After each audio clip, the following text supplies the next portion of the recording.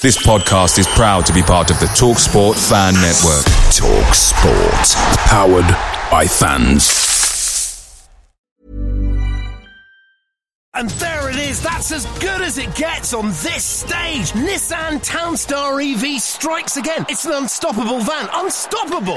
Just fantastic. You can actually see the ProPilot technology in action. Effortless parallel parking. It moves with all the confidence that comes with a 5-year warranty. And with a bench full of all-star van experts, there's real strength in depth here. That's all-star quality. Search Nissan Townstar EV and visit your local all-star van centre to see for yourself. Terms and conditions apply. 5 years or 100,000 miles, whichever comes first. ProPilot is an advanced driver assist technology. Driver's responsibility to stay alert, drive safely and control vehicle at all times. The TalkSport Fan Network is proudly supported by McDelivery, bringing you the food you love. McDelivery brings a top-tier lineup of food right to your door. No matter the result, you'll always be winning with McDelivery. Order now on the McDonald's app and you'll get rewards points delivered too. So that ordering today means some tasty rewards for tomorrow. Only via app at participating restaurants. 18 plus. Rewards registration required. Points only on menu items. Delivery fee and terms apply. See mcdonalds.com.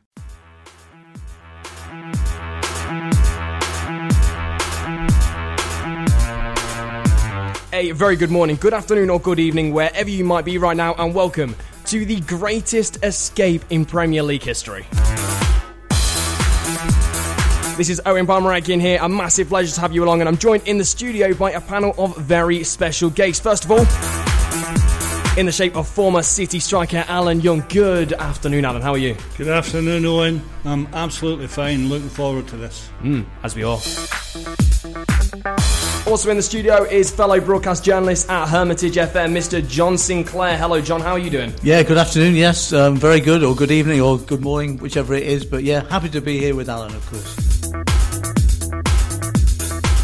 And last but not least, we have the chief editor of 100% LCFC, without whom none of this would be possible. Good afternoon, Phil Holloway. Hi, Owen, nice to be here. It certainly is. So what a panel we've got lined up for you for this very special Greatest Escape. And we're also going to be going through every little bit of last season. That we've got all the talking points ready for you that are going to be filled with both tears and laughter.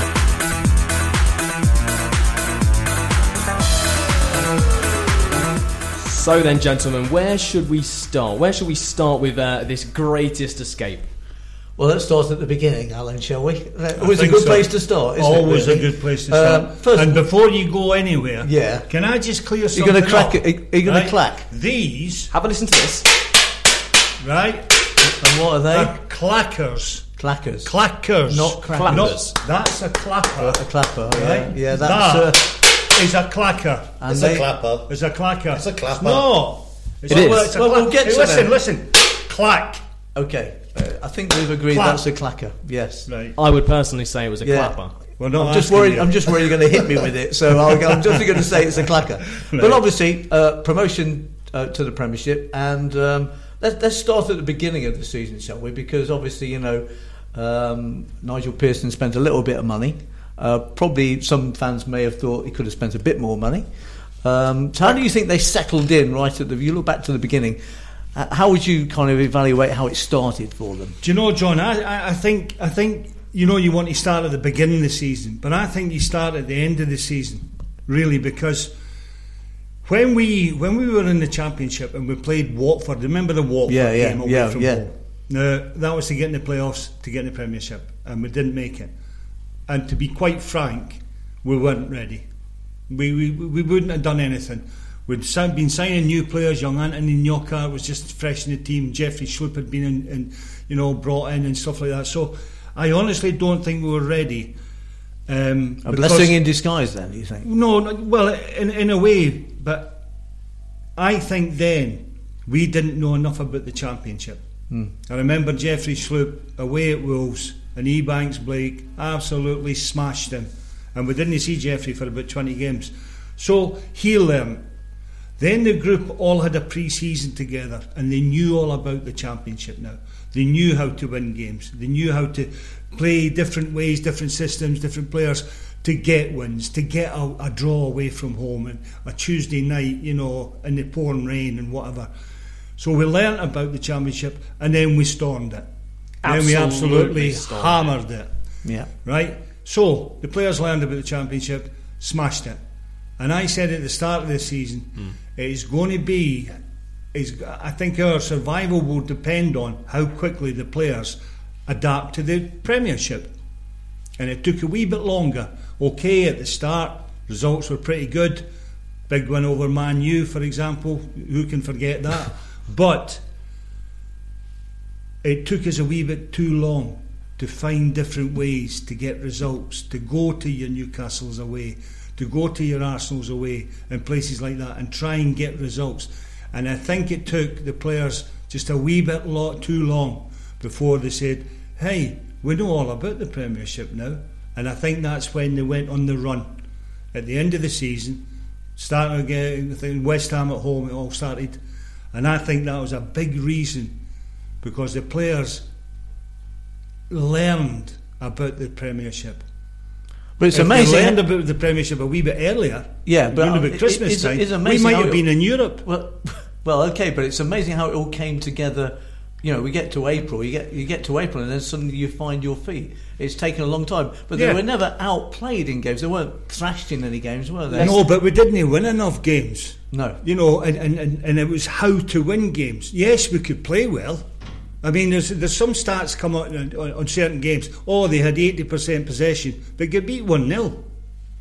What's the point in having 80% possession? I'd rather have 20% possession and get the goal and get a win.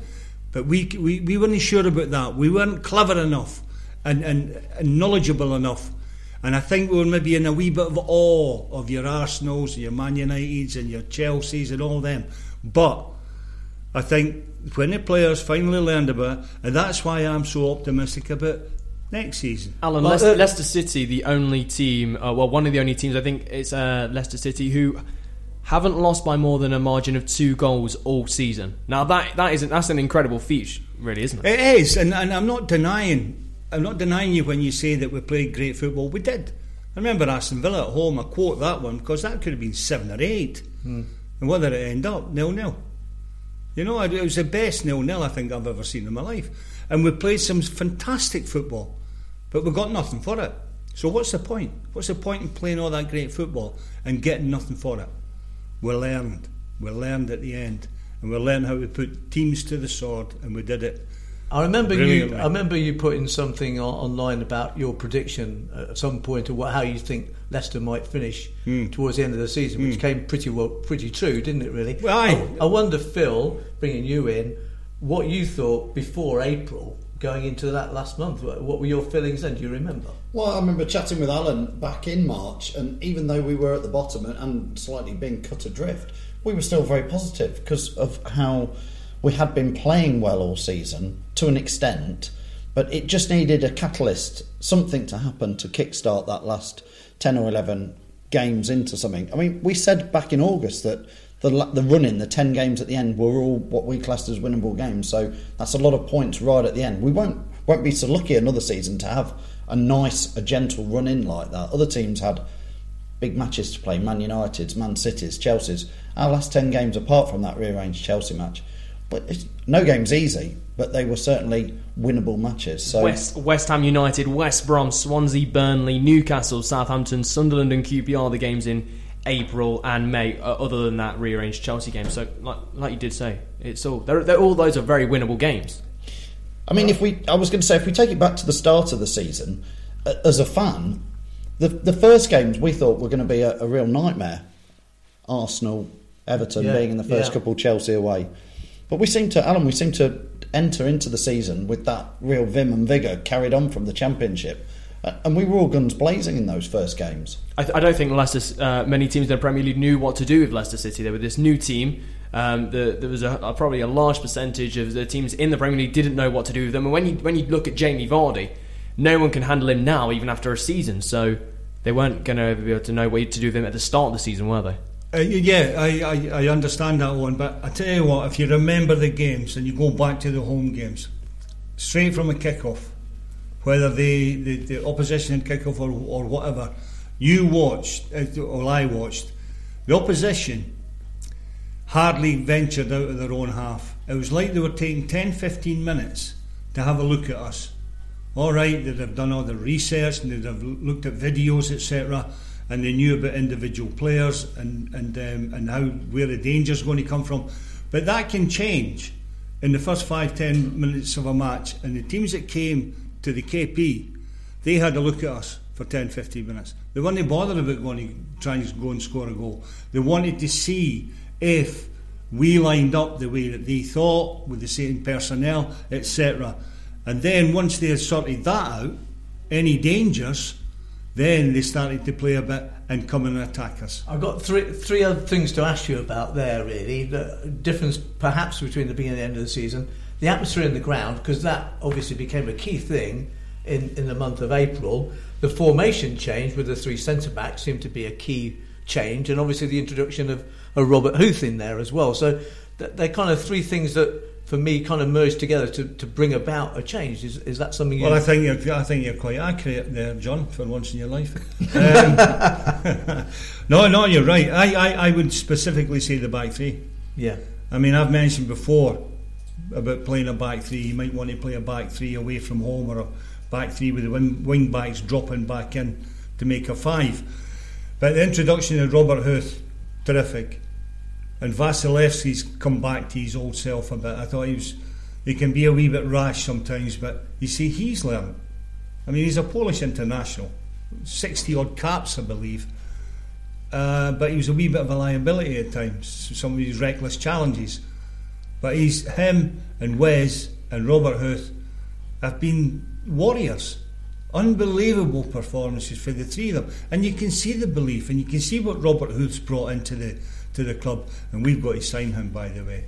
Him and that other chap plays in midfield somewhere.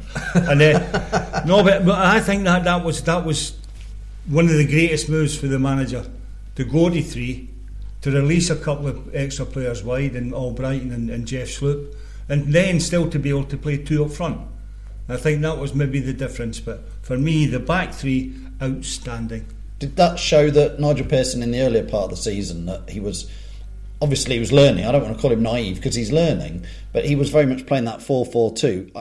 I mean, in the top division in the country, and most European teams don't play a 4-4-2. No. It just doesn't, in the modern day football, it doesn't seem to flow and work as well. So did it take him a few matches to suss that out, or did he not have the players who could play it?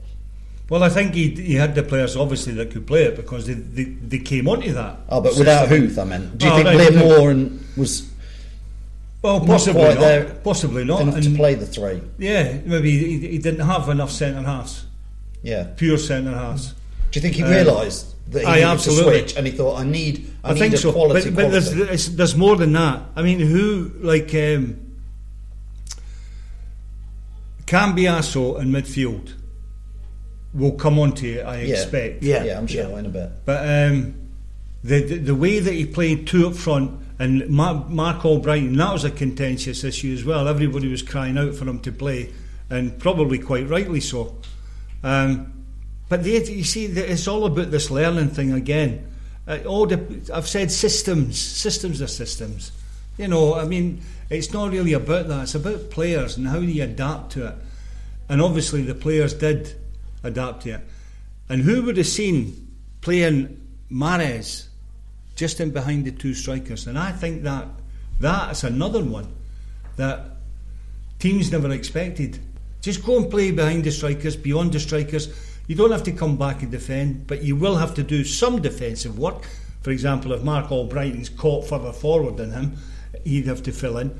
But that's another master stroke for me, to stick the lad there and just say, go and play. And boy, did he take it, did he do it. Scored a few goals, set a few up, and it was always a danger. It's quite frustrating to watch at times, Mahrez, though. Aye, he does some brilliant stuff and then gives the ball away. I think he'd be a nightmare to play with. I think you've got to put up with that. Do you think? Yeah. Aye, and I think you never seen many of the lads, like, oh, jeez, he's giving that away again. That kind of thing on the pitch, because you knew he was going to bring a wee bit of brilliance. Yeah, and they kind of seen that in training, maybe anyway. Well, absolutely, and I think that's maybe a role that Anthony Knockaert would have quite loved as well. Indeed. The missing man. Yeah. Aye, the missing man. But I mean, Mahrez, I think it was against Southampton. He cut in from the right hand side where he was playing. He cut in, he beat one player, he beat another player, and we were saying, for God's sake, just pass it. No, we were saying pass it. Because he wasn't in front of goal, and he took another player on it. It was like, oh, what, you greedy so-and-so. And then he's launched it from the edge of the area, and we went, brilliant. I don't think it's greedy. I think he is playing the situation as he sees it. He's been told to play like that. Yeah, but no, he's not told to play anyway. He's told to go and play. Go there and play. You didn't tell him how to play. Nigel couldn't tell Mahrez how to play, for goodness sake. Nigel's a big stupid centre half. Do you think he's unleashed him and just said go? Absolutely. Less of the abusive centre halves. I'm not sure about the Stookie, but hey, let's have a quick look through August, could we? Because we're kind of reviewing the season. So a draw with Everton, a loss away to Chelsea. A good performance at Chelsea. Yeah, we'll go back to that. Out of the Capital One Cup to Shrewsbury, and then a draw with Arsenal. So you picked up a couple of points in the first month. Before we talk about the league, let's talk about the cup, because they're home to Shrewsbury, 8,000 there, and they lose by a goal. At that stage of the season, you're probably thinking not bothered. Not bothered, or does it matter or not? Well, I think every game matters, and Nigel made a host of changes for that Shrewsbury match. And I think he put his lad in, didn't he, James? I think James played that night. Mm-hmm. Yes, he did. And obviously, you want to win the game, and you all feel a wee bit flat. Everybody expects you to win the game, but you don't want anything to get in your way. It was going to be hard enough in the Premier League without getting injuries, getting people sent off, stuff like that. Players, missing games through suspension. So you have to sort of balance that out with how seriously do we treat the cup. Me personally, I think the two of them go hand in hand. I think if you're on a cup run, I think it helps your league form as well.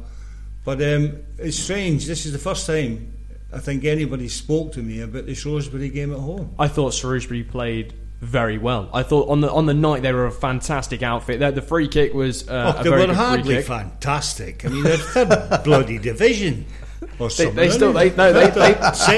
we got a third division, have we? Shrewsbury. They won the league. Shrewsbury. The old They won the league. Shrewsbury. They won the league. They won League 2. They were a good outfit on that night.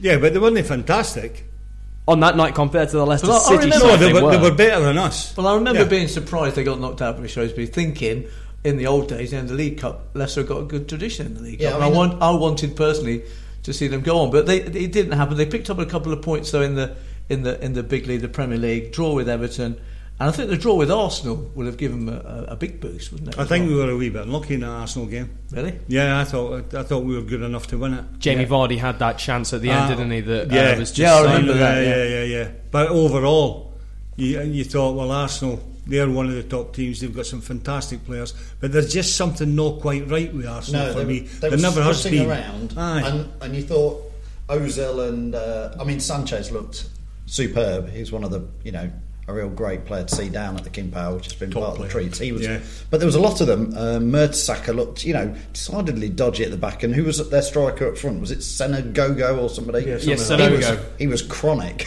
I think they shipped him out, haven't they? Yeah, he wasn't the best, but I expected more from Arsenal.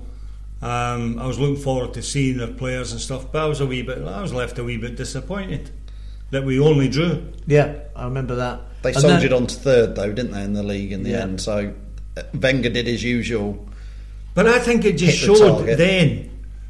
I think if the players had realised then, hey, we've just had a 1-1 draw. We're one of the top teams in the Premiership, and they've won the Premiership, etc., etc. And I don't think the lads gave themselves enough credit, to sort of move. Oh, we can compete with these. We can beat these. I don't think that initially kicked in.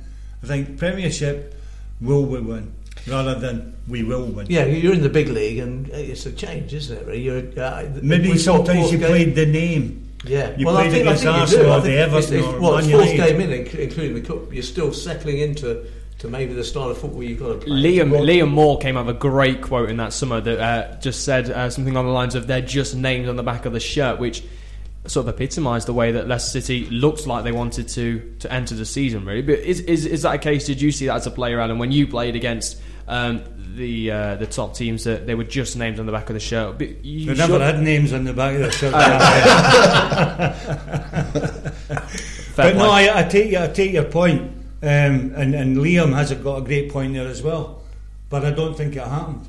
I think the players were still in a wee bit of awe of these big hitters that were coming along, you know, and as I say, wondering if they're going to get anything out of the game instead of going out and thinking how much we're going to win by. Okay, you go into September, you had a draw with Arsenal, you go to Stoke and you get a good win there, a good win there. That kind of like puts you on the front foot again, doesn't it? And isn't it interesting that Ben Hamer made his debut in that game and had an absolute stormer. That's right. Had a fantastic, especially at the end of the game when he made that double save and kept their 1-0 win.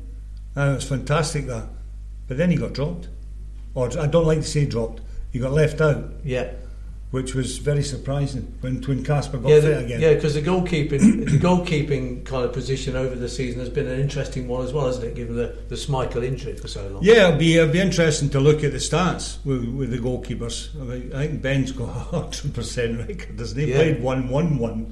He played a few, didn't he? He played a few back around Christmas time. I mean, Kasper, the first few games, Kasper played well, but looked a little bit nervous from where we were watching him, but when he got injured with his foot, which seemed to keep him out for ages, and it was almost shrouded in mystery as to why he wasn't playing or anything. It almost, when he came back towards the back end of the season, it felt like he was like RoboCop or something, as though they'd installed a new software updated him, because he came back and really he was like a different player again, Kasper, I thought, for the last run in. Well, definitely the last part of the season, Phil. Definitely the last part of the season. Although I don't think, if you look back, he never had a great deal to do. I think that's down to the back three. Though. He had a couple of good saves in some of the doing his job, John. Yeah, but not the intensity of games, not being in the game all the time, not having to come. You don't want him in the game all the time. That's what I'm trying to say. That's what I'm making my point. Gee, mate, he did like all best keepers do. He did what he had to do. Yeah, but at the end of the season, he had far less to do than he did in the first part of the season. You got to okay. Dear me. The last 10 games of the season. Drive your ambulance. Sorry, Phil. I was going to say, last 10 games of the season, you've got to remember Leicester were one of the top form teams in Europe, not just the Premier League. So Kasper was basically playing for one of the top European sides for the last 10 games. I love that comment. And Sorry, then, I love it it when people say that. And then, like De Gea and some of the top keepers, he simply had to come out, and when he was needed, he did his job. The goalkeeping situation, by the way, Kasper Schmeichel made 24 appearances for the 2014-15 season, 78 saves. Ben Hamer, 10 appearances, 24 saves, and Mark Schwarzer, 8 appearances, 34 saves. Schwarzer, let's talk about Schwarzer, because good signing. You think so? Aye. Good signing. Experience. Do you think everybody was? Everybody was what? Well, a good signing. Yeah. 500 over. No, I think there's plenty of people said that. No, why? But Mark Schwarzer's got a wealth of experience, and I think was it down at Spurs? I think that was one of his best games that he had. Yeah, in the experienced keeper. Would Ben Hamer would he have been enough for the Premiership for 20, 30 games? I'm not so sure. But Mark Schwarzer, look at the 3 goalkeepers now. Kasper's obviously first choice. Yeah. Ben Hamer, very, very good goalkeeper. I loved him when he was at Charlton as well. And Mark Schwarzer, all vying. And it wouldn't disturb me at all if any one of those 3 played in goals for us. I would think Schwarzer is coaching the 2 younger keepers. I would assume that's why Pearson's brought him in, part of his old guard, to pass on the knowledge. And I would think that's a perfect way of managing a team, by having players as leaders in different departments around, as Huth has done. And but we'll have a goalkeeping coach, don't we? Well, Conrad Logan, isn't it? As a keeping coach, or I think he does work as a sort of coach on the sidelines. But like you said, that very interesting point about the captains, sort of in each department. You've got Mark Schwarzer in the goalkeeping. You've got Huth in defence, Cambiasso in the midfield, and more than likely Kevin Phillips was the attacking coach. So you've got sort of a coach in all areas, in all senses, and 3 of those could be on the pitch at one time. Okay.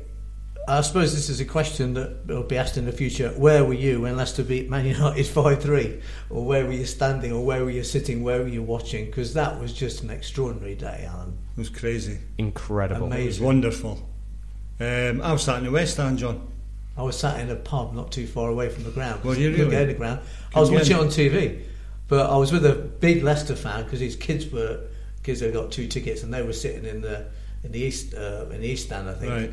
So I think we were 2-1 down or something at some point, and he was like drinking his beer, and then I've never seen the guy jump so high in the sky towards the end of that game. Well, it was quite incredible. It's a Leicester City pub, people were coming in the pub after, so it was just amazing just to watch it from that position. But what a day that was. Well, it was fantastic, and the atmosphere was great, and I don't think anybody expected that result at all. No.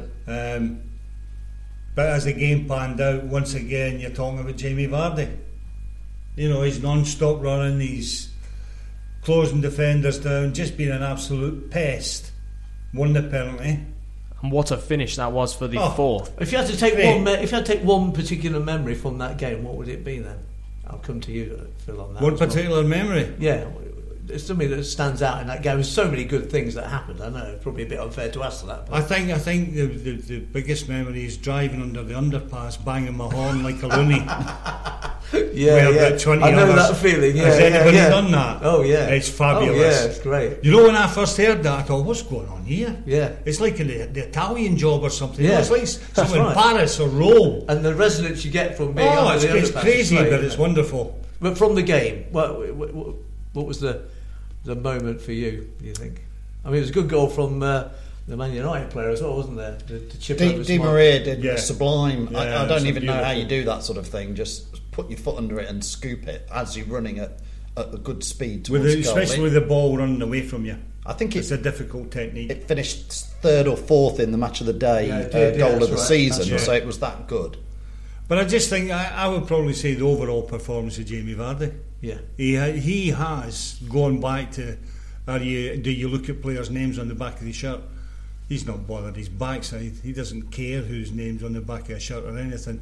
I'm Jamie Vardy. I'm going to make your life hell. He's now in the England squad, of course. So yeah, but I'm Jamie Vardy. If you let me finish. Yeah, go on. Right. I'm Jamie Vardy. I'm going to make your life hell. Yeah. I'm going to run, I'm going to kick, I'm going to jump, I'm going to challenge, I'm going to score goals, I'm going to make an absolute pest of myself, and you're going to have to put up with me. And you looked at some of the defenders over the season, especially the Man United defenders, they're thinking, what the hell is this? What's going on? This shouldn't have happened to us.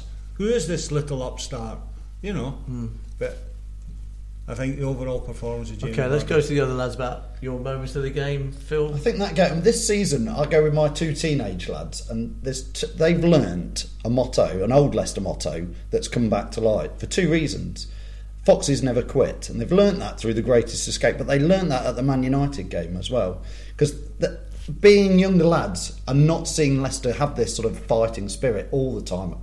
They've seen us in League One and Championship. They've watched some pretty dross Leicester City in their 10 years of supporting. So at the Man United game, when you're 3-1 down, they're sat there, and I remember old times when Youngie was playing, and more recently under Martin O'Neill, that Foxes don't quit, and the fans shouldn't quit. They were sat there a bit quiet. We're losing 3-1 to Man U, and then when we had that fight back, jumping around with them at 3-3 and then 4-3, and Cambiasso scoring and Vardy, you know, their mental memories as a fan, whether you're there with friends or family or people you don't know. We were jumping around with people we didn't know when we went to 4-3. It doesn't matter who you're there Everybody with. comes together really well. But it was the start of the Foxes never quit. For a younger generation who haven't seen it, I mean, Owen, you weren't there in the late 80s and 90s and early 80s. That real mentality. You again have watched some real crap Leicester performances. You know, where we got relegated down to League One. I know, that was an awful day. as an 11-year-old or whatever I was at the time, You want to try it when you're a player, and you get relegated. I can imagine. So worst feeling in the world. Awful. Yeah, but I have to say that because I covered the League One campaign, and they went out there and they did the business, got straight back, and some clubs that get relegated, that doesn't happen. They end up going down again. We've seen besides Queen's Park Rangers, that sort of thing. So they're going to struggle. Yeah, they are awful. There's a whole generation of people, of Leicester fans, who really have suffered 10 years since we were last in the Premier League. Of pretty average. The last couple of years were good and exciting, but there was 5 or 6 seasons after we got relegated from the Premier League last time round. That kids have had to suffer and think, what is it, Dad? Why? Dad, why are you taking down the football? Financial problems hit the club and lots of things. I think it's down to expectation. But everybody has that at the start of the season. Everybody has a desire, a will, an excitement, if you like, And as I say, the further you go and the higher you go, the expectation gets even bigger. But I must say, overall, that our supporters, I've been away with them for 3 or 4 seasons, and I know what they're like away. They're unbelievable. But the last few games at home with these things, what are they called again? The clackers. The clackers.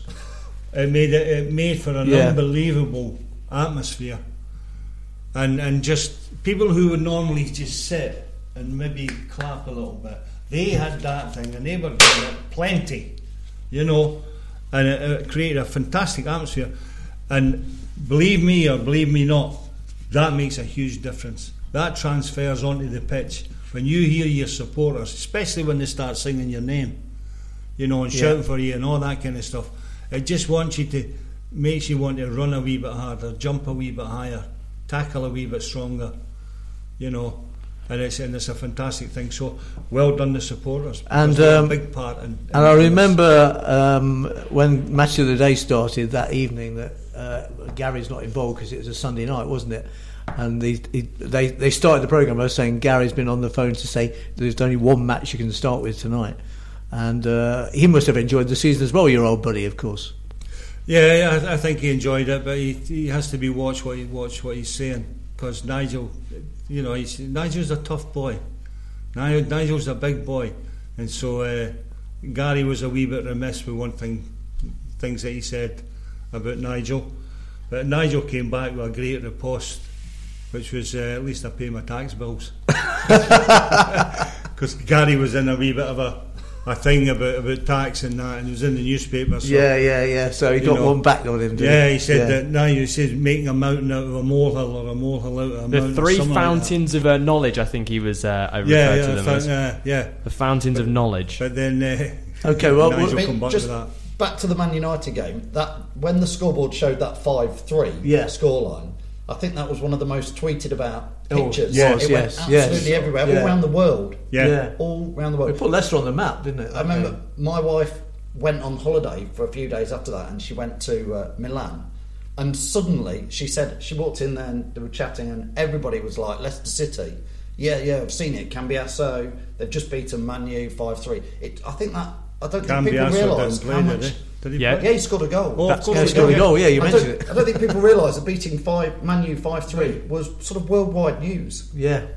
Well, it always is when Manchester United are such a massive club. When they get beat, when they get 5 stuck past them, everybody goes, what? To be fair to Man U, they finished the season better. But hey, that game's gone. So after that, you got a game away at Crystal Palace, and you're feeling pretty good. And as often what happens is, I know, you get beat 2-0. The demise, I think, is a good way of putting it. That's Leicester City, isn't it? That is us. You can beat Man United 5-3, but you can't go to Crystal Palace and win 2-0. But that, I think that's indicative of the whole league, and even divisions 1 and 2. You'll get a great result against one of the big teams, but then you'll go away and lose against a sort of team that's a bit of a struggle. So I think that was probably the most disappointing result, if not performance, of the season. I know Swansea was we'll come to Swansea in a minute. It was pretty dire away, but on the back of the win against Man United, you'd have thought, come on, fellas, you'd be right up in the sky. I think possibly from my point of view, that's probably the most disappointing defeat of the season. Okay, going to October, 3 games. Burnley at home, a draw. 2-2. Then away to Newcastle and Swansea, you lose Newcastle 1-0, and Swansea we talked about. They just didn't perform in that game at all, did they? No. So just a point from October. Yeah, that point should have been 3 in a sense, because Leicester City, of course, were 2-1 up going into the final few minutes of the game, and then Matty James bundled over a Burnley player just outside the box, and Ross Wallace stepped over him.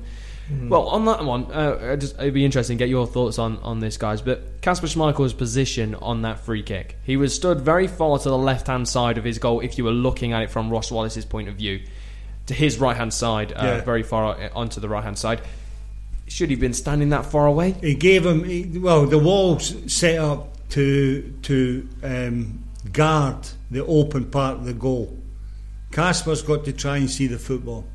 So I think he was maybe jockeying for a position, trying to see. I think, yes, he did get caught, just moving slightly to his right. All his momentum's going to his right, and he has to get back to his left, and he left himself far too much to do.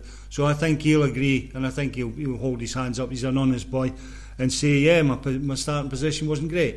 And the starting position for a goalkeeper, for all goalkeepers, is vital.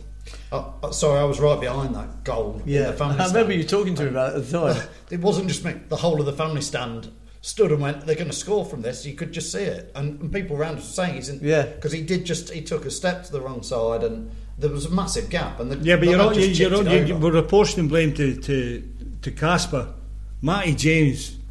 That's where the problem started. You know, there was no need to bundle him over. There was no need. Yeah, you know. So let's not be too hard on Kasper. It felt like the stuffing got knocked out of us though that day. I think that was the day that suddenly you're 2-1. It's always hellish. You know, you're winning 2-1. It feels like you lost minutes the game, ago. didn't it? Yeah, but but that's the thing as well that we've learnt this season. How to finish games off, how to see them off. How many times now do you see get the ball in the corner and have a little fanny around it, you know, and keep it and get a throw in, and even when the throw in comes, we've learned. I think we've watched the other teams and said, well, look, take your time. There's no rush. No, professional. You know, absolutely, to the nth degree. Whereas, you know, running to get the ball and stuff like that and get on with the game. No, you're winning 2-1. You don't need another goal to win. Let's just keep what we've got, and I think we're far, far better at that now.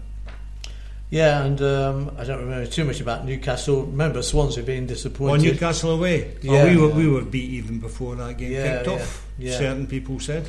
Wasn't that the game where it had to be postponed because of the wobbling, wasn't it? That's right. But we'd already got beat. We were beat anyway. By one man and his screwdriver. Let's move on to November. So looking through the stats there, 4 games played. Just picking up, out of that, it's where it all started to go down and down. Yeah. So you got 3 losses and a draw. The draw at home to Sunderland, lost at home to Albion before that, away to Southampton, lost 2-0, and then the QPR away 3-2.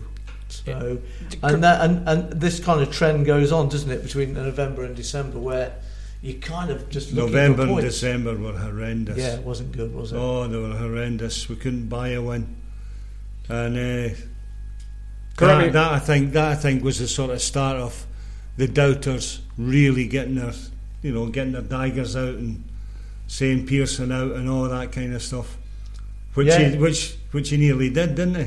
Well, yeah, we'll come to that in a minute. But just looking at that, you know, you got a point in November against Sunderland, and then you got the win on the 28th of December away at Hull. Apart from that, 10 games, 4 points. Draw. And 1 win. Not much. 4 points out of 30, and that's when I think again people started to. But looking at that now, I never ever believed that we would go down. That's me. I'm the optimist. I still think that's that way. I'm a footballer. That's the way I think. That's the way I would approach games. But looking at that now, looking back at that, you think, how did we do it? You know, really, how did we do it? Yeah. And it's. I'm not a great man for stats. You know, they have a point and never. They have a place in football, but you know, looking at that now, putting it into that context, you think, bloody hell, how did we do it? It makes it seem even more magnificent and even more unforgettable, you know, when you look at that. Wasn't that the time when Leicester City were playing that diamond midfield and it just wasn't happening. I went to the Southampton away where we lost 2-0. Chris Wood missed an absolute sitter from around 3 yards out.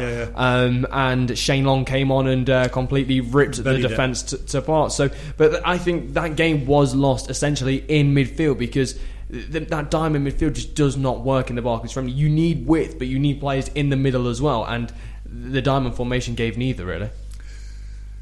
Well, you'll know that I'm not great on systems and stuff like that. Players win you games, players lose you games. Whether you play a diamond, whether you play a 4-3-3, 3-5-2, 4-2-3-1, whatever you play, it's the players that get you the win or lose you the game. It's a whole thing. It's a whole but you team. talked about playing. We started by talking about 3-5-2, and it was a system you thought they should play. Yeah. So it was a system that worked for them. It did eventually. It did eventually, yeah. But it took a wee while. So, 3-5-2 was great. We played it well. It suited the players. The players bought into it. But it could just as well gone the other way, John. Just because it was 3-5-2 didn't necessarily, was the whole reason why we escaped. There's an awful lot of reasons. But diamond midfield, there is a place for it. With two up front and your full-back's allowed to go forward. But it never quite worked. What was the date that Pearson's job seemed to be on the line? Does anyone remember what date that was? It must have been. It wasn't until end of. It was a bit later on. It must have been into 2015, February time, wasn't it? But let's talk about January, because obviously transfer window becomes open and stuff, and introduced a few new sides there. And the month of January, 3 wins, a draw and 2 losses.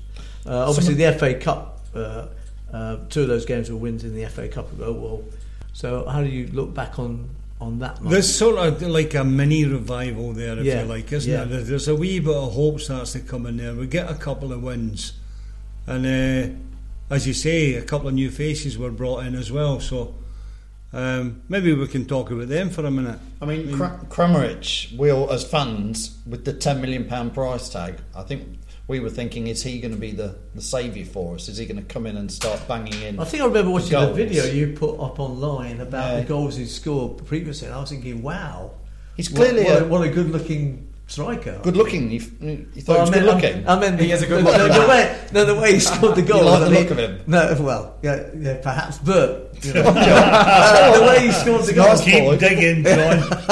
I'm digging away. Keep digging. Which video was this, John?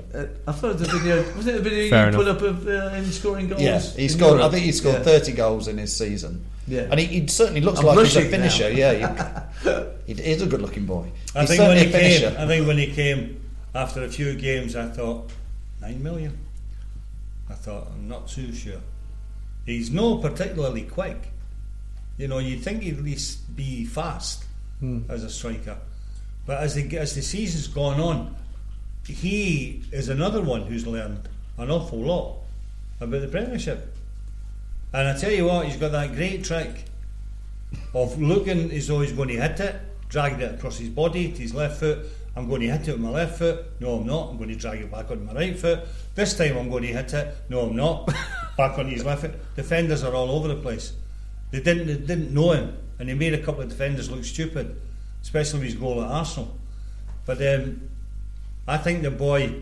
He'll grow into the club, though, won't he? Nigel said to me at Burton Albion, pre-season, when Vards played up front with David Nugent, and they looked... That was a great game. I was at the game as well. The two of them looked as though they played together for all their life. And I got with Nigel in the tunnel afterwards. I says, Vardy looks quite decent, Nigel, and he says, wait and see, just wait and see. And I went, all right. And now he was right. Wait and see. We'll wait and we see. I think Kramaric is going to come really good for us next season. I think he's just... Sometimes they say about European players coming into places like England, a different country, takes him a while to settle in, and you think, really, why? But I think perhaps big culture shock and. He's come here on his own in a sense, the whole hasn't he? thing. He's come here as a the whole 22-year-old or whatever he is by himself. And all of a sudden he's playing against Arsenal away. Yeah. But by the way, my son's playing there today at the Emirates. Is he? Yeah, I just thought I'd throw that one. Yeah. But I agree with you, Phil. I think the boy, if he's a quick learner, I think he'll fit in. I think he'll be someone who challenges David Nugent, challenges Ujoa, challenges Jamie Vardy. If anybody can challenge Jamie, anybody can catch him. Exactly. I think he'd have to kick him in training to get a game. But no, I think it's another. It's another buy. Nigel's is a bit shrewd. You know. But staying in the Premier League as Leicester have done is key to keeping players like that as well, isn't it? Because I believe there was a clause in his contract. Yeah, I was just thinking there was. Yeah, but if Leicester City were to get relegated, then Leicester would sell him to Chelsea, because I know Chelsea were very interested in his services in January. And when he came to us, because isn't his agent his dad? I think his agent is his dad, and he swayed the deal in a sense.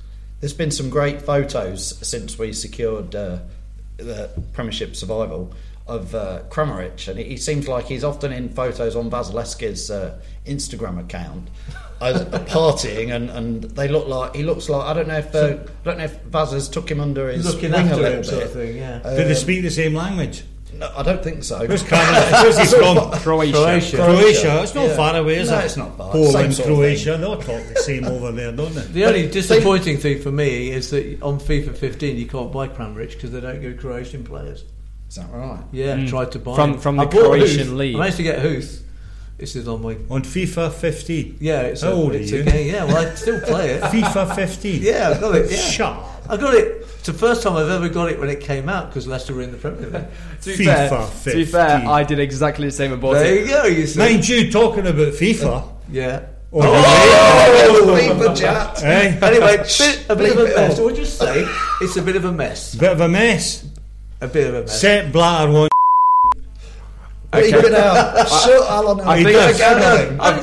I'm going to I mentioned FIFA 15. I know. Right, I'm going to make a time note of that one.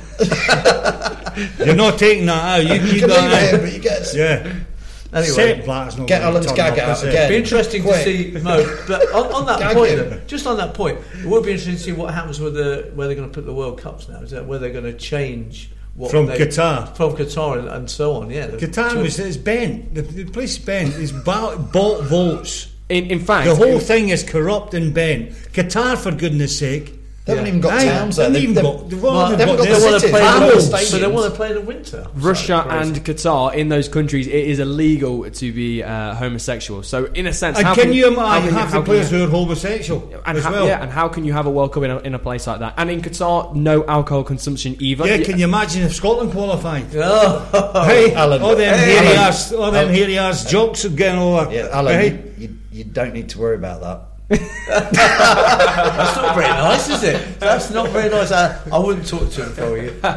Anyway, I fully expected it, but I thought it would come for you.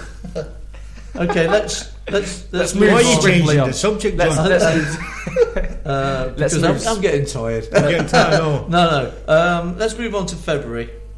Right. Just looking through the stats here, 3 losses. Out of the FA Cup as well at Aston Villa, which was disappointing actually. I thought that they might, especially with a new manager on the verge. I thought even a decent performance in that game as well. Yeah, you know, weren't at our best, but didn't get outplayed. And it's always a wee bit galling to lose to Aston Villa for some reason. We don't really like that, but we finished above you. It was disappointing, very disappointing. We were talking about the Crystal Palace home game being one of these must-win games. Yeah, I remember there was that. 2 or 3 must-win games. Yeah, every week was a must-win game. You see, you punters, you civilians talk about must-win games. Every game is a must-win game. Every single one. Pointless putting that shirt on if you're not going out to win it. Yeah, but as a fan, you've got to have something to hang on to like that. You've got to go there believing it's a win every day, every game. We're going to win. We're going to win. We're going to win. Right, we'll draw and we'll lose, but the next game we're going to win. But we were looking at that one. Every game's a must-win game. If we lose then there's the old 6-pointer. You get 3 points for a game. You don't get 6 points. You get 3 points. It's a 6-pointer. Yeah, but it's an old journalistic thing, isn't it? Yeah, that's what But I'm saying. Goes civilian. As journalists, John, what should we do? Well, I mean, but it's Well, not. you're a but journalist the as well, journalists. yeah. Hang on a second. Right. The journalists don't invent it. The fans talk about it, Yeah. and journalists talk to the fans, and journalists reflect what the fans talk about. So yes, they talk about 6 pointers because they see it that way. Because if they gain 3 points or lose 3 points, it's a 6-pointer. It's not. Not a rocket, it's 6-pointer. not. It is. It's right. No. It's what the fans, the journalists reflect what the fans talk Don't about. try and turn the not fans the against players. me, Sinclair. Or I'll No, I'm knock not you out. trying to. I'm just saying that's where that comes from. A little bit of conflict here. I know where it comes from. Yeah, but But you I say- don't- I but you don't know, can't. it's You not for can't me. say it's not. You can't do it. No, but every game's a must-win game, yes, John. I'm not saying it's not. Right. But I'm saying you get to a point in the season where you see it as a No, but, 6-pointer, no, but and that's why you get we the saw point in that the game season as a when you 6-pointer. say this is a must-win game. Ding, ding, ding. But it feels like Right, that in your heart, doesn't it? Back me up here, Phil. It feels like it. You're not sitting there. John, damn. Why? No, well, I agree. That's what I say. Palace game, that was a must-win game. It's From seen a as fan's must-win point of game. view. Exactly. But I see you're saying from a player's point It of view. was I a get game that, but that from we the fans, expected to win. Well, yeah. But we thought we must win it if we Yeah. want to stay the up. word expected, I'm not sure. It was a game About- we expected to win. Yeah, probably right. You've already said it earlier I on in did. the conversation. I did actually, yes. Yeah. Okay. Right. And we Right. didn't. Move on. We Okay. didn't win it. Anyway, We won. That No, we lost. we lost. we lost. 1-0. That's what I mean. In February, it felt like, oh God, when is this? Are we going to do Going it? to, Oh, is it going to going get another win? When is it going to Four happen? games. game. Four games in February. Lost 3 to losses. Arsenal 2-1 after that. But That was a you go- decent performance You again. go to Arsenal and think, if we get something out of this, it's bonus, yeah. Kramaric scored, didn't he? The game, I think, Alan, we talked about it back in February, where you used words like sparks of revival or something, was Everton. Yeah. Where we sort of sadly didn't lose, we drew 2-2. Aye. But you remember you saying to me that there was some sparks there. Absolutely. Absolutely. I thought there were some great performances there. David Nugent scoring against his boyhood club, wasn't it? Everton. And you could just see the way that they never gave up. They never ever gave away. Players don't. Well, I say players don't. QPR gave up, big style. But our lads on that day, I think they were sort of saying to one another, you know, stick a couple of fingers up at the doubters and let's go and beat these. You know, we took a massive support to Everton as well. And I think the spark was we were so disappointed to draw the game in the manner that we did. And I think that was what sort of made them puff their chests out, you know, and pull their shoulders back. And I think after that, where did we play after that, John? Well, we went After Everton. into March. We're at Man City and lost 2-0 away. to Right, them. and there's another one. Played well there, apparently. What about That the was the penalty? beginning the of two March, penalties that should have been given. Yeah. Awful That. decisions by the referee. You know, and they were at vital times in the game. I'm not going to start going on about officials as well, because I might be working for the Football Association quite soon. Honestly, yeah. As a coach mentor. First thing I'll do is change the offside law. Anyway. Okay, let's just see off March, because after that there was a 0-0 draw at home to Hull. Yeah. And then the That was a disappointing away game, loss wasn't at Spurs 4-3. Yeah. Hull, another must-win game. That It was was that so, was I looked at that and Yeah, thought, but it's another 3 points that we've got to get. It was Yeah, a must-win game, Alan. another 6-pointer. I hope you lot aren't laughing at these 3 Joskins. I'm sure Dear they're not. me. I'm sure they're on your side. No, but the can I- 4-3 at Spurs Yeah. was how did we lose that? Was Yeah, was that a penalty? No, never in a million years. The David Nugent incident, you know, Danny Rose has come in and he's caught David Nugent. I think has gone to clear the ball with all sort of clear and honest. He dwelt intent. on the ball. David just dwelt on the ball just for a second, and I think cardinal sin he committed was to turn towards his own goal. He should have turned away. He should always, as a defender, turn away from goal. And I think that was the mistake that he made. Just a wee bit hesitant and turned the wrong way and got caught. But Danny Rose threw himself. He had to get 6.5 for me for diving. Well, I mean, we didn't. I don't think we were terribly unlucky up until that point in the whole season, but it did feel like things just didn't quite go our way at Liverpool in that 2-2 away draw. Yeah, the ref gave 2 penalties, didn't he? One was Wes Morgan. It hit him in the face on the floor, and you're sort of like, oh, do we? You know, I know, really? I know. It's just it's just not going to be our season. Everything is conspiring against us. Okay, a question. You get to the end of March. Have you been listening to us then? Yeah, I am, but I'm changing the subject. Right. You get to the end of March. Right. You're bottom of the league. You've just lost, disappointingly, at Spurs. It's the beginning of April, start the new financial year, for want of a better thing. So, what suddenly happens to start what is the most incredible run of games that we've ever seen? In Premier League history. Yeah. I think getting that first win, and I think the players might have. I'm not going to say that players sort of say, right, okay, we'll accept the situation as it is, but maybe in a strange way that relaxed them a wee bit, and maybe Nigel gave them a wee bit more scope to go and play, to go and attack, to go and win the game. I'm saying that's a possibility. Okay, I want to talk about a few players now, because we've got to talk about Mr. Cambiasso. Obviously, he's still sitting here hoping that he comes back next year. He's magic, you know. Wait to see on that. But he has been. I said he's magic. He is magic. Yeah. Okay. Is that your only? No, I was just wondering whether you knew that. No. Because you just glossed over it. You just totally ignored my statement there. I didn't gloss over it. You did. Need to. You made your statement, and it lives and breathes. It's still there. Right. The statement still exists. Right. But I wanted to talk about a few players now. Mm-hmm. But Cambiasso, Phil, start us off.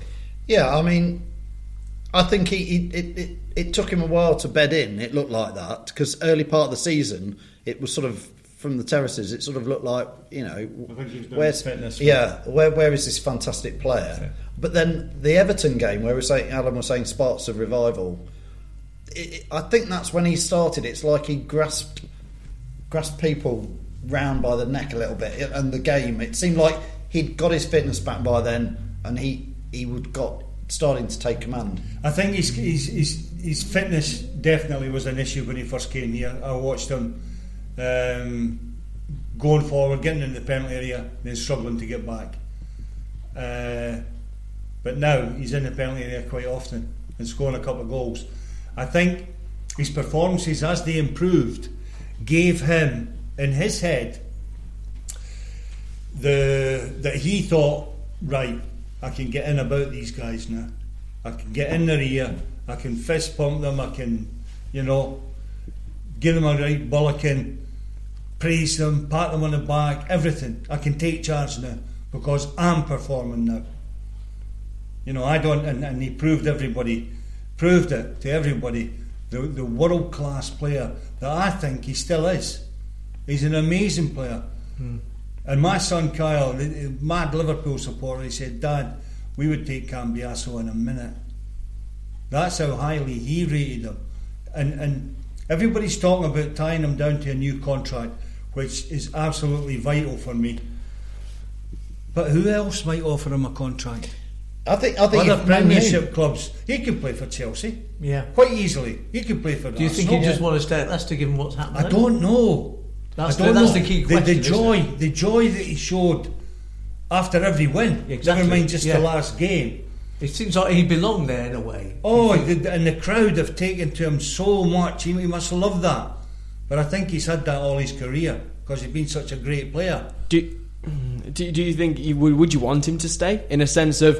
Would I want him to stay? I know obviously what you're going to say, but in terms of a sentimental point of view, it can't get any better than that final bow at the Kop. Yeah, when he bowed, I was like, no, that's about for a goal. I think that's journalists making too much of that. Well, absolutely. I think what's happened there is it's a bow. I've scored a goal. Thank you very much for your applause. And then journalists start to read things into it. When we were watching it from the terraces, no.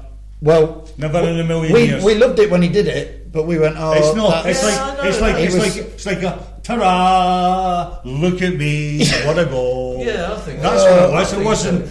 Cheerio, everybody! No, because I don't obviously think it was a lot of South American players, they go back to their home sort of countries. They might think, I haven't seen a Flair in a while. Let's go back to Argentina or something. But I think he's possibly been in Europe for too long for that now. Do you think? I wouldn't have thought he'd go back. I don't know if he'd fancy. So I'm surprised somebody like LA Galaxy or New York Red Bull. I'm surprised somebody from America's not coming. Well, we'll wait and see. The Premiership's reputedly the best league in the world. Yep.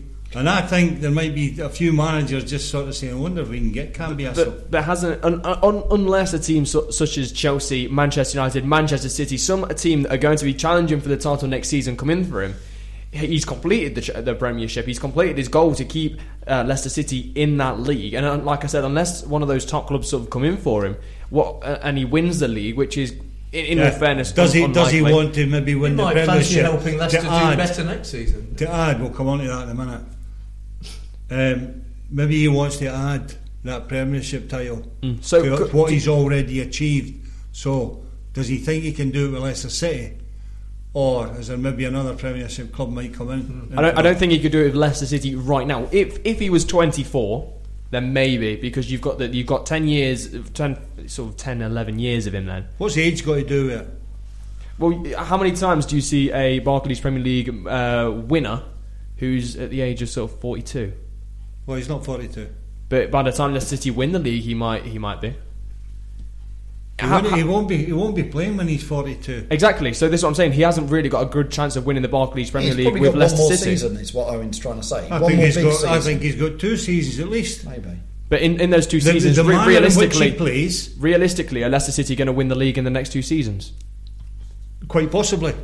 Well, we'll wait and see what happens with Cambiasso. Let's hope he stays for next season. Sign him. Can I just say about Cambiasso? Possibly, I'm going to say he's probably the best player ever to wear a Leicester shirt.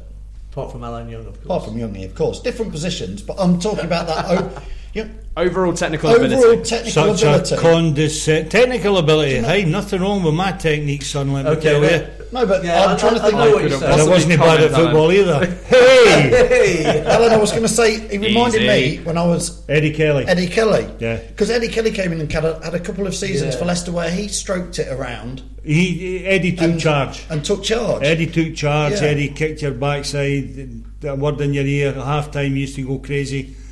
But he used to stick his foot in. Yeah. And say, come on, fellas. And Eddie was a huge part of our success. And one of the reasons why we actually got relegated, I think, we let Eddie go to Notts County. But anyway, I would say Cambiasso is a better player than Eddie. A similar type player. But I just think some of the passes that he made or makes, you sort of... I want to see an action replay of that straight away. How did he do that? He did one against Chelsea. The one against Joa. He's going to the left touchline and he sort of hooks it over his shoulder. Now Joe's in the box going, thanks very much, he made a right cock up. If only he could control it, it would have been awesome. Control hit. But what a pass. We leapt up when he did that pass. Literally made you jump out of your seat. But you look at the little dinks with outside his foot and the little 1-2 rat-a-tat-tat and the little 10-yard square. He's brought that to the players. He said, look, even though we've not got time and space, we can still play. We can still do the pass, out we come and keep possession. That's come for him, absolutely. Okay, the fact that he's still doing the same job now he was at Inter Milan sort of 5 years ago, yes, is a credit. Is a massive coup for Leicester City, really. He's good. We've got his sign. Going to have to move on. We've got his sign on. Right, he's magic, John. Before we talk about the April Did you know that? May running, he's absolutely magic. Let's talk about the manager Nigel Pearson. The day when they thought he'd been sacked, reporters on TV going, we've heard this. Yeah, that changing. Not just on TV. We've had the fan incident where he told them what to do, and then we've had the ostrich in the press conference interview. And we've had James MacArthur as well. James MacArthur. Right. Yeah, that as well. And I was talking to Phil earlier just about kind of how Nigel might have learnt a bit during the season himself about the media and its workings and so on, and how he is. I think. How do you look back on all that now? I mean, obviously the sacking incident. Do we think that was a disagreement on the board level, and that was what was talked about afterwards? When I heard that, that they were going to get rid of him, I thought that's the worst thing we can do.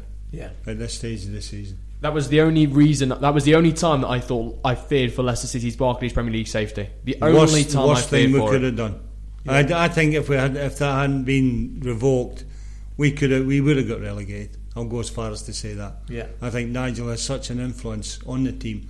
Eventually, yes, he'll have learned. He'll admit, he'll hold his hands up and tell you that he's learned, and he'll sit down and talk to you about it if you're a bit more respectful to him. I think some of the questions and some of the accusations made by journalists have been outrageous, absolutely outrageous. The man fights back, wouldn't you? If somebody's having a go at me or my family or my team, I would fight back. But getting the limelight in the way he did, do you think it took it almost, protected the players in some way? Takes it away from the players. Yeah. Jock Wallace was great at that. And in a way that was a good thing, wasn't it? Yeah, Jock Wallace took the blame for every defeat, but the players took the praise for every win. Yeah. Or good performance. And that's the way he worked. Nigel works in slightly different ways, but a lot of people misunderstand him. And he's just being himself. It's just him being him. Yeah. The ostrich thing. Did the guy have his head in the stand? Probably. And then it was good on the Birch Run that they had an ostrich running around and stuff like that. That's the press making keeping it going. They keep it going, Yeah. keep it going. Lineker on Match of the Day, he had a pop at him as well, and he said it, and he tweeted about him as well. Something about I don't always understand him or something like that, but he said something. But I quite like the guy. I heard Nigel Pearson made the players Ollie Ostrich before the Newcastle game. It's a pre-match. So he's obviously run with the whole thing and turned it into the part of the team's. I think he said that you wouldn't be allowed to eat meat like that before a game. Well, it might have been the day before or something. But they'll take him out for an ostrich burger. Yeah. Have you had one? Have you eaten one? I've never had one. No, I've never had one. Is it nice? Yes, have you had it? Oh no. No, never had an ostrich burger. It's wonderful. Have really is really tasty. They should switch the Pucker pies out at half time. Yeah, ostrich burgers. Okay, I was going to say about him as a manager. I'd say, is he? There's people like Brian Clough, who I think is one of the best managers ever. Even though I'm a Leicester fan, I think. Oh yeah, definitely. I definitely agree with that. There's Ferguson, and there's people like Jock Wallace, and Martin O'Neill. Yeah, it's Pearson. 12 months ago, I wouldn't have ever classed Pearson in the same sort of maverick sort of class as those managers, but he's quite quickly turning into that type of that. Yeah, perhaps you're right. Yeah. What do you think? He's making news, isn't he? Well, I think the MacArthur incident on the touchline was sort of like a bit of banter and a bit of fun. Yeah. But then when MacArthur reacted in the way he did, the fun and the laughter went away, and then it was Nigel accused of strangling a player. It was crazy. It was stupid. Yeah. I won't for 1 minute condone what he said to the supporter. No. The F off thing and die apparently. Yeah. I think that's terribly, terribly wrong. And off of that. And I think when he said it, he must have. Well, he apologised later. Yeah, but he must have. He's under pressure. Straight away Yeah, afterwards. I think so. Yeah. But we've all said things. Yeah, but that's a wee bit. That's a wee bit. That's a wee bit serious. That it's a wee bit too much. That. Yeah. But he'll learn from that. He'll learn from that. Yeah, he won't do that again. Okay, April, start of the new financial year. We're all thinking, what's going to happen now? And look what happens. Win. Okay, you lose at Chelsea, it's a rearranged game. Let's forget that. Yeah. But you beat West Ham, you beat Albion, you beat Swansea, you beat Burnley. What's going on? I know. How did it happen? So boring, wasn't it? It was so boring. Unbelievable. So boring. It was nice to see that. I think it started when Andy King popped in with the winner against West Ham. Yeah. If you're ever going to ignite a fire, a revival, what better way than a local lad who's played for us from League One? Wasn't he making his 200th appearance or something as well? I think the game against Chelsea was his 300th appearance for the. But when he popped in, it was a pretty pokey goal. But just as from the to free get kick, those 3 points from the free kick. Yeah. I said to Kyle at the side of me, Cambiasso hit, keeper fumbles, Andy King side foot. No, did you really? Honestly did. And that's what happened. You can tell my fortune. No, I didn't. I said Mahrez. Mahrez. But Cambiasso took it. Okay. and keeper parried Andy King side foot. Looks to the side, see if he's onside, and away he goes. But the fans went absolutely mental when that one. It felt like something had just happened. Didn't Kenny score in the next game as well? Well, West Brom away 1-3-2 came from behind in that game. It was in the next home game, wasn't it? It was the Swansea game. Yeah, against Swansea. So Andy came back, and I think he scored 2 or 3 goals, which got us wins. Never mind, just a point or whatever. But then he got a wee bit of an injury again, didn't he? Yeah, it was a shame that, really. He was unlucky. But then you go to Burnley. And I think we must mention Matty James as well. We did earlier. Oh, yeah. And that we'll hope he gets well soon, because I think Matty's had a great season as well. Yeah, talking about Christmas time. It's an awful injury. We might not see him next season. I thought the referee, I remember saying to my son as well on that day, the referee's out of order here, letting the game go on, because you could tell, if you're a football person, you can tell there's something seriously wrong with the lad. Something really, really serious, because he is not moving. He went down, didn't move. He is not moving a muscle an inch. He cannot move. He daren't move. And the referee, because it's this rule, you only stop the game for head injuries. Well, when someone does the ACL, that is serious. It's horrible. That brings you on to bloody referees again. Let's not go there. Okay, let's go West Bromwich Albion away. Yeah. Win 3-2. Wonderful. Jamie Vardy. Jamie Vardy. Left foot. Yeah. You swing from the halfway line. How many times have I shouted, hit it, and he drags it back on his right foot and loses possession.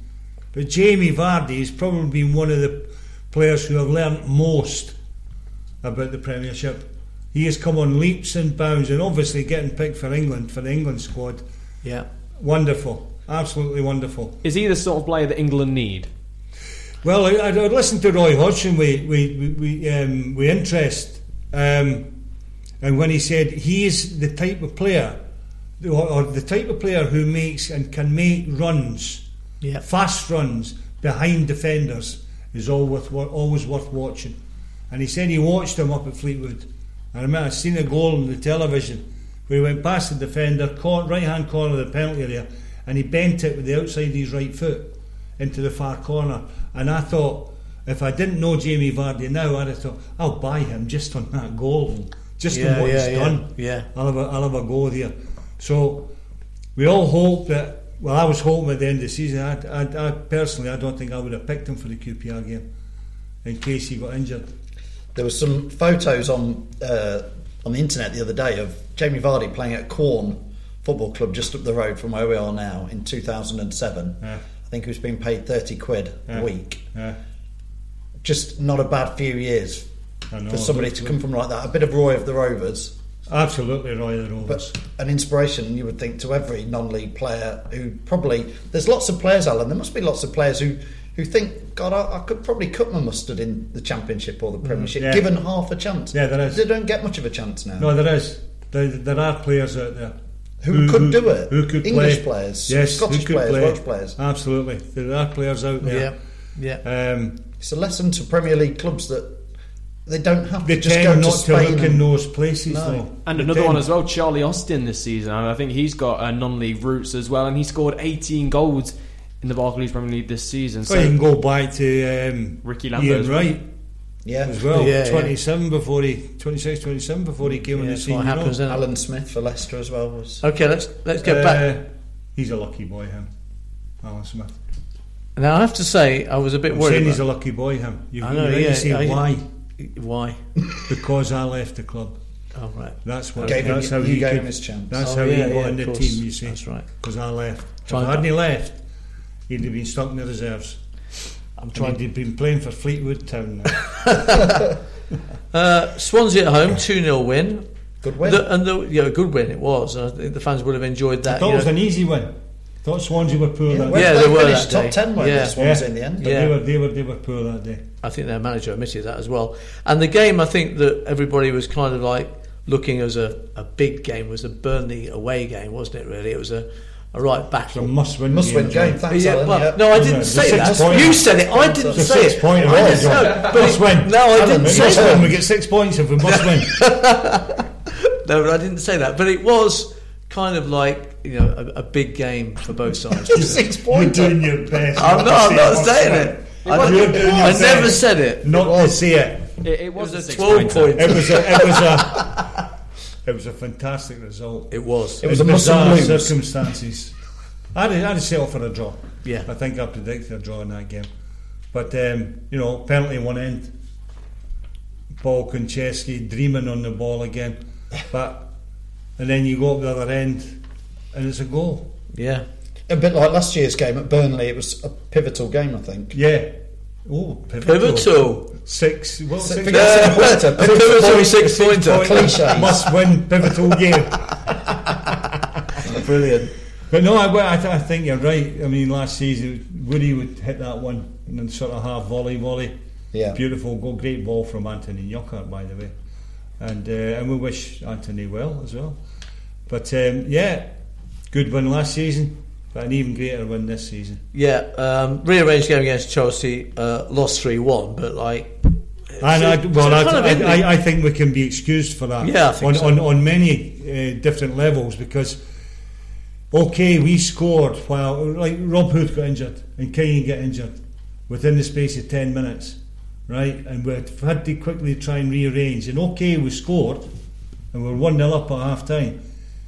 Second half, they've come out and scored straight away. Now, if Big Rob had been in the back three, or what it was at that time, it was a back three, I don't think Chelsea would have got that goal so quickly. They may have got one later on in the game, but who knows. But another thing about that game is that when you have to use your two subs like that, you've got 45-50 minutes, you've only got one change you can make. You've only got one sub left. So, to try and change a game with one player is a wee bit difficult. So I think you've got to have a bit of sympathy with Nigel and then losing two players. I think we're unlucky in that respect. Yeah. But also, I watched John Terry quite a lot, and I've never been a great fan of his. What a player. He's played every single minute in every single Chelsea game this season. His anticipation, he made the game look easy, his calmness, everything like that. I never really thought he was such a good player. What a good player. He should still be in England's team.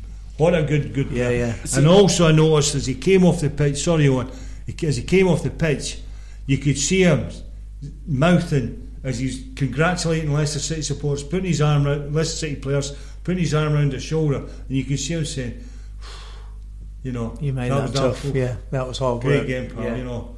And I thought we didn't disgrace ourselves. I remember saying before the game, it's the kind of game that you can maybe lose 2-3-4-0, because Chelsea for me were exceptional team.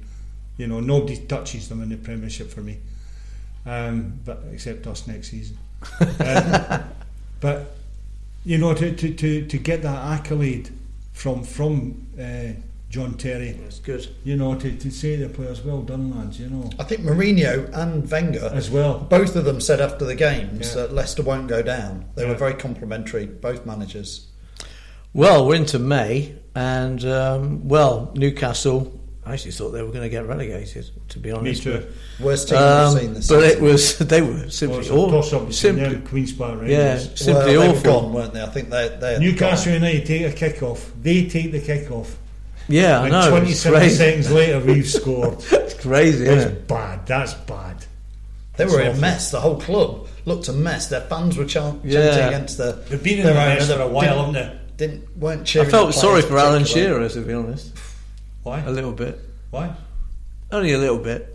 Why? Well, because obviously a big Newcastle fan. He's on Match of the Day, having to watch Newcastle perform. Poor Alan. Yeah. I felt a bit sorry for him. Oh, so did I. As if. Anyway, good 3 points. Great 3 points. For Leicester, 3-0 as well. That wasn't a 6-pointer though. Yeah, no, it wasn't. No. Southampton. I was a bit worried about the Southampton game because they've had a great season. To be fair, haven't they? And, Southampton was a challenge. It was, but they weren't as good as I thought they were. No, or they didn't play on the day. They didn't. Did they weren't as good as thought. But that you've got to maybe credit Erlo. Well, I think we were up to full steam by then. And I think that if we play like that next season, we'll be taking the Newcastles and Southamptons on and beating them. I honestly think we're up to speed. And coming to next season now, I honestly think that's why I thought the QPR game, the last game of the season, was very, very, very, very important. that we won it. Yeah. You know, we didn't go out like a damp squib. We won it well, won it 5, what time is it? 5 past QPR. Wonderful. You know, yeah. So, and that was important, because now we go away for the game, go on our holidays, we come back, and we've still got that feeling. Yeah. All the games we Great won. atmosphere At the end and of the all season, that, it's yeah. there. You come in, you're bouncing, you're full of energy, you can't wait for the fixtures to come out and get Liverpool at home, Man United away, Man City home, Chelsea away in the first 4 games of the season. Wonderful, because we know now what we have to do in the Premiership to be successful and to do well. Sunderland is what clinched it, of course. A 0-0 draw. It was an awful game, wasn't it? Well, yeah, but it didn't matter, did it? It was all about getting a point, wasn't it? And yeah, both teams. And, I'm kind of pleased that Sunderland have stayed up as well, actually. Aye, and I'm kind of pleased that Newcastle United have stayed up as well, because they're massive clubs. Hull City. Yeah. I mean, they want to change their names to Tigers and all that nonsense. Yeah, that's right. Brucey must be getting fed up with that. But the two, Newcastle and Sunderland, massive tradition. You know, great stadiums. Yeah, I think I would rather go there than Hull. Hull was surprising in a way, because with about 6 weeks to go, they looked fairly steady and fairly safe, I thought. And Yeah, but even the the shirts are shite, aren't they? They're awful. Aren't they? And they're awful. Yeah. Okay, and we finished on as you say, on a high with a 5-1 win over relegated QPR. Yeah. But as you say, that's a nice feeling to it. Well, we're still sat here. We're still feeling it. Yeah. Well, we certainly are. Feeling that one, Alan. That one wasn't a 6-pointer, because obviously. Yeah, I know. Yeah, it wasn't a must-win game either. No. It wasn't even pivotal, was it, Phil? No, absolutely not. But now, it was just party time. But then you look at the table and you can't quite believe, 41 points, 14th place after 38 games. It's just... Well, I said at the start of the season we would finish in the top half. You weren't far off. Weren't far away. Weren't far away. And I'm saying about next season, we will be knocking on Europe's door. Well, I hope you're right. It was just simply the greatest escape. Yeah, it was. We were there. So I thank you, Mr. Young. It's always a pleasure to work with you, John. You know that. And let's hope we do it again sometime. Yeah, that's right. That's right. We certainly will be. Well, look out in the summer for signings. Hope maybe comes back and stuff like that. Maybe can we get a supporter in? Yeah, maybe have a chat and a couple of supporters in. And see what they sure we can do more of these. I'm sure we can do. Obviously. So watch this space, everybody. Yeah. Because your might feedback is welcome. Us, and we hope you enjoy watching this wee film. So I enjoyed it. So thank you very much from everyone here at the 100% LCFC team. This has truly been the greatest escape. Away days are great, but there's nothing quite like playing at home. The same goes for McDonald's. Maximise your home ground advantage with McDelivery. Order now on the McDonald's app. At participating restaurants, 18 plus, serving times, delivery fee and terms apply. See mcdonalds.com. And there it is, that's as good as it gets on this stage. Nissan Townstar EV strikes again. It's an unstoppable van, unstoppable. Just fantastic. You can actually see the ProPilot technology in action. Effortless parallel parking. It moves with all the confidence that comes with a 5-year warranty. And with a bench full of all-star van experts, there's real strength in depth here. That's all-star quality. Search Nissan Townstar EV and visit your local all-star van centre to see for yourself. Terms and conditions apply. 5 years or 100,000 miles, whichever comes first. ProPilot is an advanced driver assist technology. Driver's responsibility to stay alert, drive safely and control vehicle at all times. This podcast is proud to be part of the TalkSport Fan Network. TalkSport. Powered by fans.